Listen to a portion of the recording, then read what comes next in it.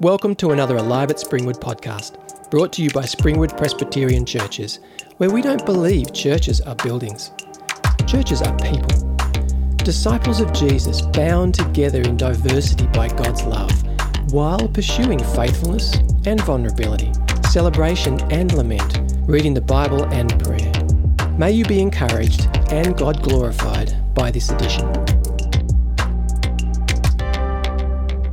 There's a friend of mine who had this saying. I can't find that it's an actual saying that lots of people say. It might have just been him. He was a filmmaker, so he could have written it. Anyway, he said, when we are young, we want to be held. And when we're old, we want to be held. And the secret is that in the middle, we want to be held too. And I think that's right. We are built for love. Fundamentally, essentially, we are built to love and be loved. And the great commands of Jesus are that that's with God, so to be loved by God and to love God, but also our neighbours. And as we come along to church, we talk a lot here about being loved by God and loving God. We also talk quite a lot, I think, certainly think quite a lot about being loved intimately. So we talk about sexual love a lot. Certainly as a culture, we're obsessed with sexual, intimate love. We're very personally aware of that need to find someone who can get really close and love us.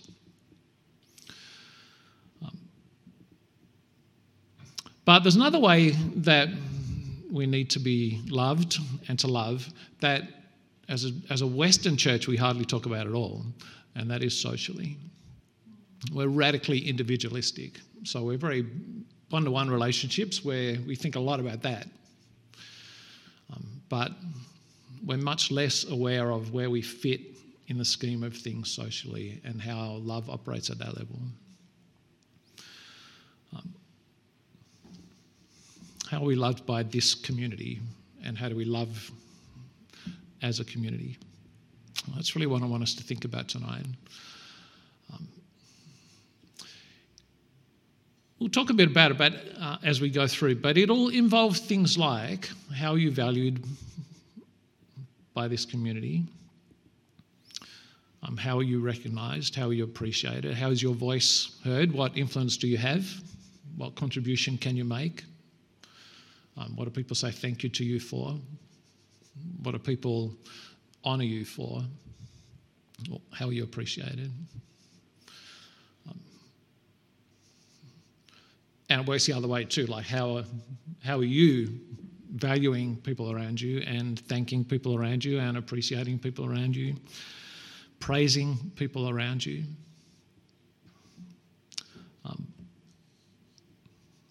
And you will all have a sense of it. You may be happy about it, you may be unhappy about it, you may feel undervalued, you may feel very valued, but this stuff drives us very powerfully, but we don't think very much about it, and we don't want to train to understand it very well. In fact, we react against it. I remember as a kid, if there was a black sheep in our family, I was it. And my mum was from the country, so in fact they all were, and so we were brought up really traditionally, and you had to dress up to go to town, even if it was just like from the suburbs to the city, you go to town.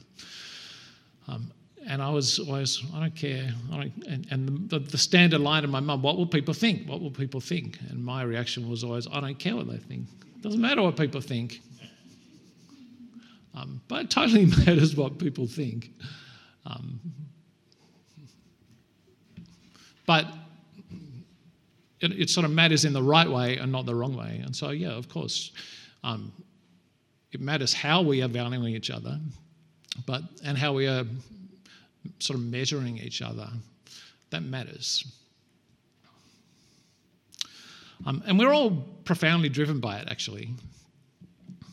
We have a very strong sense of where we fit in the scheme of things. Now, we may all have very different ranking systems and different things that we really put our heavy weighting on our values, but we'll have a sense of it. Whatever it is that yours is, you'll have a sense of it and you'll know where you fit in the pecking order. And I think it happens reflexively as well. I don't think it's conscious. You just have a sense of it. Now, at a high school I went to, Wyden Valley High School, if you were a boy, the only ranking system that really mattered was violence. It mattered how hard you could hit people. There was like a fighting rank. And we would fight to work it out too, like it was sophisticated, if that's the right word. Well, we all knew, everyone knew where they fitted. Now, of course, it was stupid. It's the stupidest ranking system ever, but that's, everyone ranked it, set each other by it, and everyone knew where they sat, and it formed a pecking order. And there are so many other ways we can rank ourselves too. There's a really brilliant book by de Botton, is it Alain de Botton, who's a French-English philosopher. It's called Status Anxiety. I encourage you to read it. Particularly the first section talks about sort of the history of how status happened. And in the olden days, you had different classes, and classes were like you had the rulers or the kings, and you had the sort of clergy or I don't know what you call those guys, but the educated, and then you had the artisans, and then you had the peasants. And actually, it wasn't clear who was on top. Depending on where you were, the peasants actually were ranked higher than anyone else because they were the ones who were seen to be actually building stuff and creating food. And the lords, if they were doing it right, were seeing themselves as servants to try and enable the people who were doing the real stuff. And but people had a real sense of where they fitted.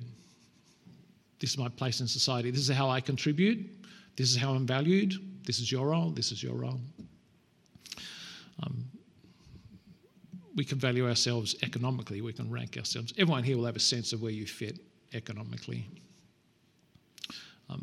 One of my friends worked in a company, some big law firm in town, and everyone got company cars, and the company cars were very tightly aligned to your rank in the culture. I've never been a part of that sort of thing, but like, I don't know what was at the top, Rolls Royces or whatever, and then it was BMWs and Audis and whatever. And he said, can I please have a Subaru Outback because I've got a family and I want to go off-road a bit. And they said, no, you can't. There's no way you're going to, at your status, you're not allowed to drive a Subaru. You must drive a Merc or whatever it was.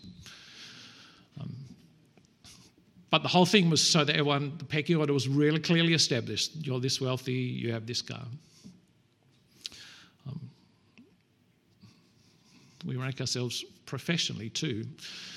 Everyone here, in your profession, you'll have a sense of, yep, this is how good I was. This is how valued I was by my peers. This is how senior I got.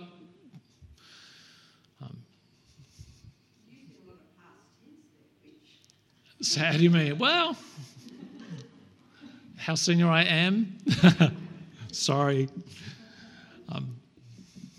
And don't think it doesn't happen in clergy either. It totally happens in clergy. Everyone has a sense of how, I don't even know what the right word is, but just how well you're doing professionally in clergy. I wrote an article for a thing called the Gospel Coalition. I don't know if you know that thing. It's like a network of gospel ministers, and I wrote an article for it a month or so ago because there was a debate happening about how long sermons should be, and I disagree with what everyone was saying, so I thought I'll write something. And anyway, pretty quickly it became the most read article on the Gospel Coalition, and it stayed the most read for quite a while, and I was not displeased about that. Because, not just because I thought, this is a good article and it might be helpful, but yeah, look at that. Lots of people, most people are reading my article. Turns out this week it also got linked to another conversation with another really famous theologian, probably Australia's most famous theologian, also wrote on that, and somebody else said, yeah, this guy's got it, and that was me. Now, again, at one level, who cares how many people read it? All I should really care about is whether the right people read it, the people who are going to find it useful and encouraging or whatever. But yeah, well, I'm happy it was most read, because we have that sense and we want that contribution, we want to be valued, we want to be appreciated. And we rank ourselves intellectually too. You'll have a sense of who are the super bright people, who are the super capable people. I'm trained as a philosopher, so I don't know how bright I am, but I am trained, and that helps because it means I can sort of win arguments usually. But also, I teach critical thinking at SMBC, and the students who come along that class are a mixture of they love it and they are scared stiff of it because they find me and the course intimidating. They think they're going to get caught out. And I hate that.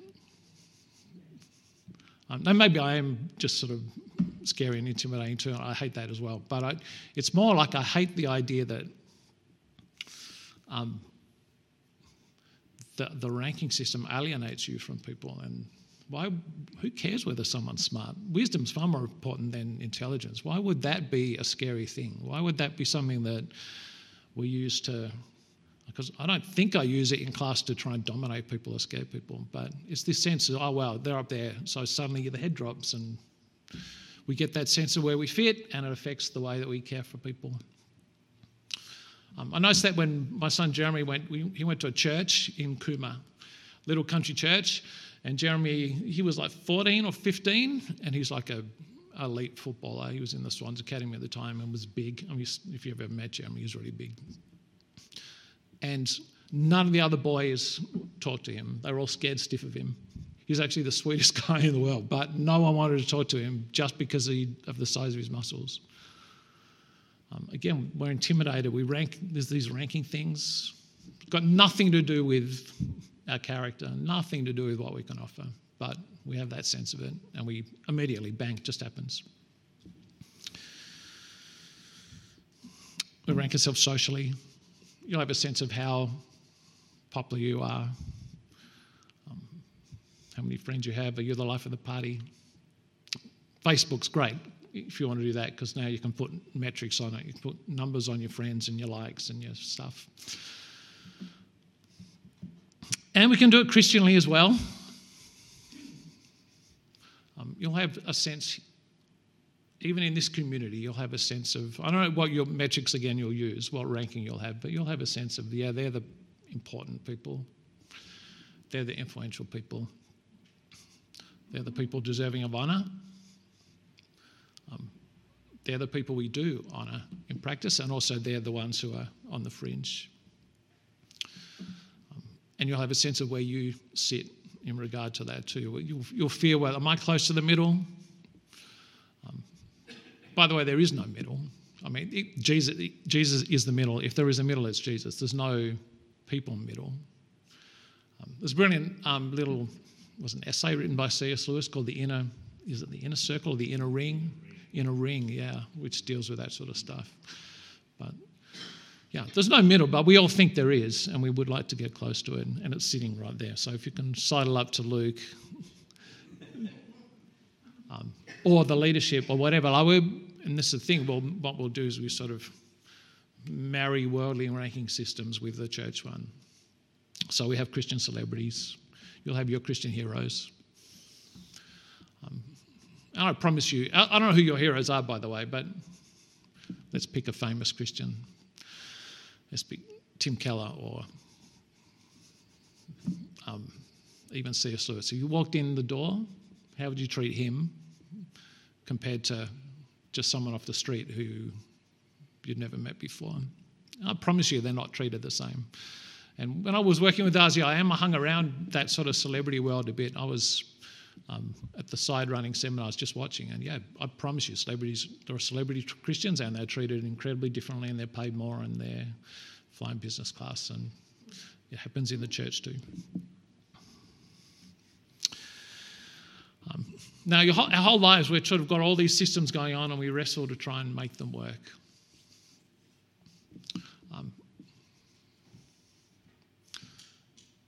We're about to look at the Bible. One last little story. I was getting on a plane a few years back, and standing next to me in the line was Matthew McConaughey. I don't know if you know who that guy is, but he's like an actor. Right, he was there with his family. He's a nice guy, it turns out. He's also a Christian, which is really interesting. So now you're in a quandary. Let's imagine Matthew McConaughey walked in the door. Are you more impressed by his acting, or are you more impressed by his Christian character? What are you going to want to talk to him about? What do you want to engage with him on?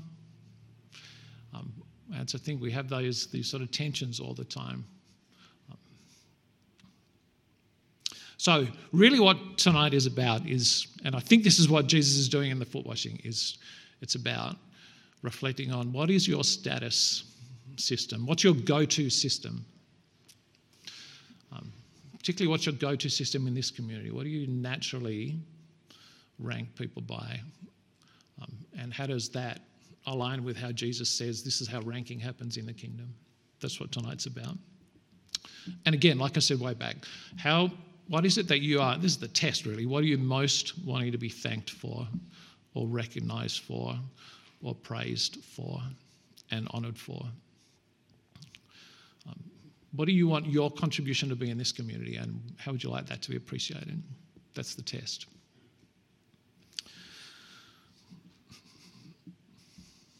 Okay, so first thing I want to say, just as a bit of a general thing, biblical thing, is that the Bible has lots and lots to say about social status and social rankings. And here's an important thing for Western egalitarians to notice. It is not against ranking systems, actually. The Bible is not radically egalitarian.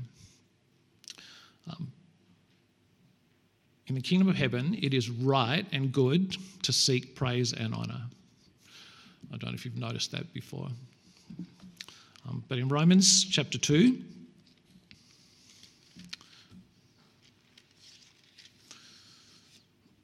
verse 6, God will repay each one according to his works, eternal life to those who by persistence in doing good seek glory and honour and immortality.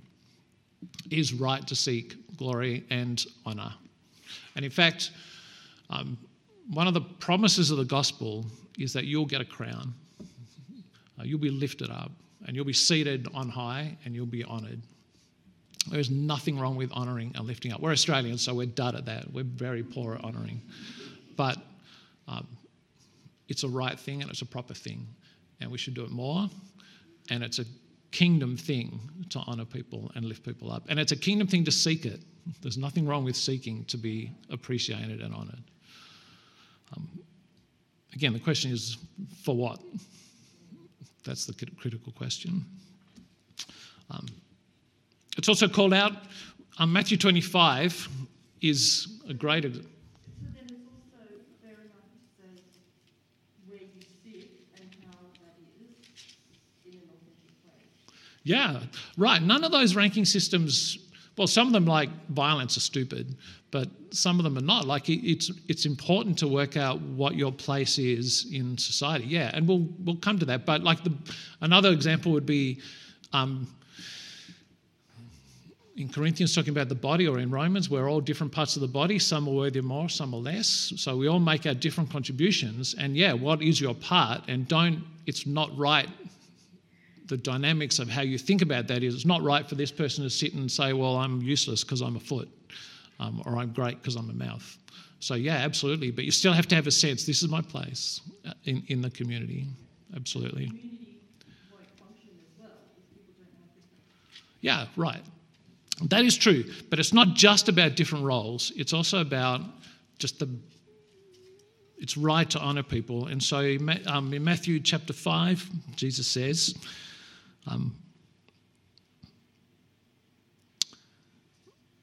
Matthew 5:19. Therefore, whoever breaks one of the least of these commands and teaches others to do the same will be called least in the kingdom of heaven.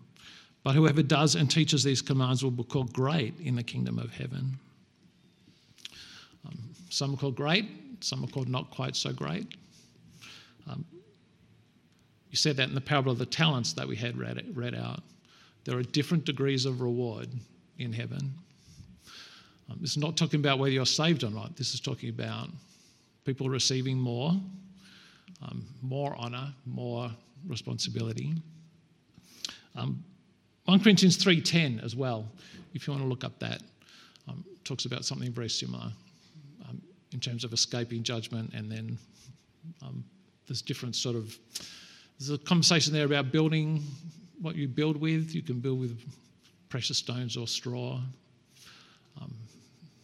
So the Bible is not saying, no, everyone just gets the same.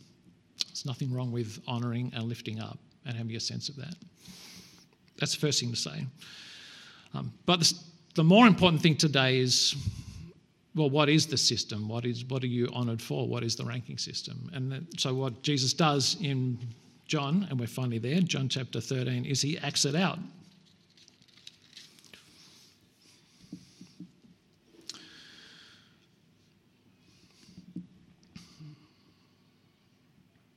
Now, when it was time for supper, and then verse 3, Jesus knew that the Father had given everything into his hands and that he'd come from God. He was going back to God, so he got up from supper, laid aside his outer clothing, took a towel and tied it around himself. And next he poured water into a basin and began to wash his disciples' feet and to dry them with the towel tied around him.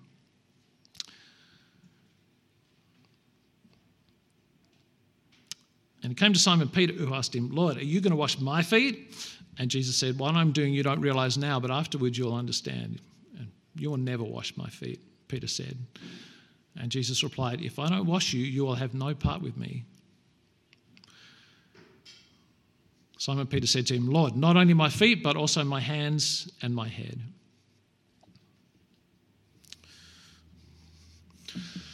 So Jesus was, for a start, it was so hard for us to understand just how radically upending of a social status system this was for Jesus to do this. We have nothing like it in our culture. And it's even hard for us to picture it. But maybe a good example would be in India, they have a very strong caste system, and the lowest ones are the Dalits. And the jobs of the Dalits are things like cleaning out the toilets, like scooping out pit toilets or buckets and carrying it away, or catching rats. But they're jobs that are socially disgusting and physically disgusting. They're the lowest possible thing that you could do. And for what Jesus is doing here is, in that context, in the meal context or in the family context, he was taking the lowest possible job that was not just humble but disgusting and would made him unclean, ritually unclean, religiously unclean. So he was making himself disgusting, not just humble. And we can do a foot washing tonight, but would still be nothing like it because your feet are actually pretty clean. I'm not going to catch anything off your feet, I hope. But what Jesus is doing here, he's saying, you know what the sort of core metric is in our society? It is humility and service. And it's the sort of humility and service that serves literally to death. Because remember when this is, right? This is a couple of days before he's going to the cross, and he's saying, actually says in verse 1, having loved his own who were in the world, he loved them to the end. This was his example of loving them to the end. I'm going to show you that. This whole business is about humble service, some service even to death, lowering yourself to serve.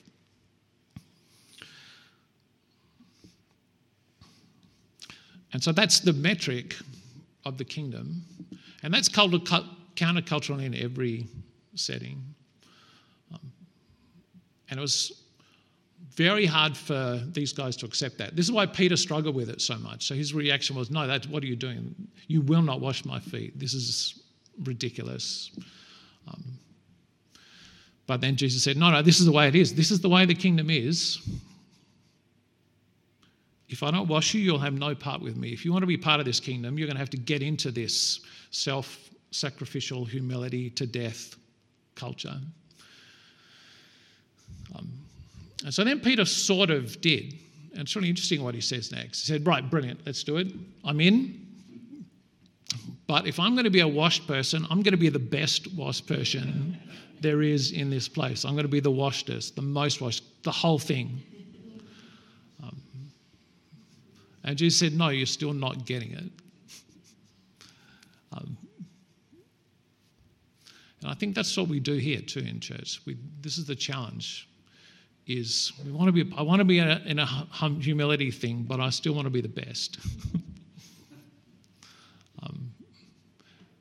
And so I think that's the challenge of doing community together, is how do I honour someone without tapping into that? So it's a tricky thing. It's a tricky thing for honour not to turn into celebrity, and for a right desire to be thanked and appreciated to turn into pride. But I think that's the challenge we have as a community. We want to be saying, look around, see where people are serving. And for a start, everything we bring, even that body illustration is, I bring everything, whatever it is, whatever part you are, you bring it and you lay it humbly in service to death, like service, whatever the cost. This is what God's built me to do. This is the contribution I make, and I'm going to throw it in and I'm going to serve. And it's not so I can be the best. It's just that's what I'm built for, and I have a sense of that, and I'm happy with it. I don't need to be upfront. I don't need to be ... In a perfect world, what we want to be aligns with who we are. Where it gets really tricky is when what we're built for is not what we're aspiring to be. Then it's scary. But we need a sense of that, and then we need to be honouring people in that without turning them into celebrities. So thanking them, encouraging them, praising them, but without creating superstars. That's the challenge. And I think we can do it. I think you just need to honour everyone appropriately. So just don't have your favourites. Don't have your favourite little metric as a church here. This is the gifting that we really, really value here. So I'm going to lift this one up and we'll just forget about those ones. So we just need a fully rich, rounded community where we're valuing everyone's gifts and we're noticing everyone as well, noticing each and every person contributing, and we're thankful and encouraging and praising. That's the culture that we have. But it's humble service of gifts. That's the thing. That's our metric. That's the thing we really care about. I'm going to pray. I'm going to pray that we would be like that. Heavenly Father, thank you that in your kingdom, it is so upside down compared to the way that we do our lives. Thank you that this is a kingdom of service, and that you give each one of us gifts, spiritual gifts, that we can lay at your feet. And they're gifts for building this kingdom, building this place, building this church. And Lord, we pray that like Jesus, we would wrap our towels around our waists, and that we would humbly offer what it is in service. And we pray too, Lord, that this would be a community where we are honouring service. We honour all service. And where we thank people, where we praise people, where we lift people up for acts of service, where service is celebrated and enjoyed.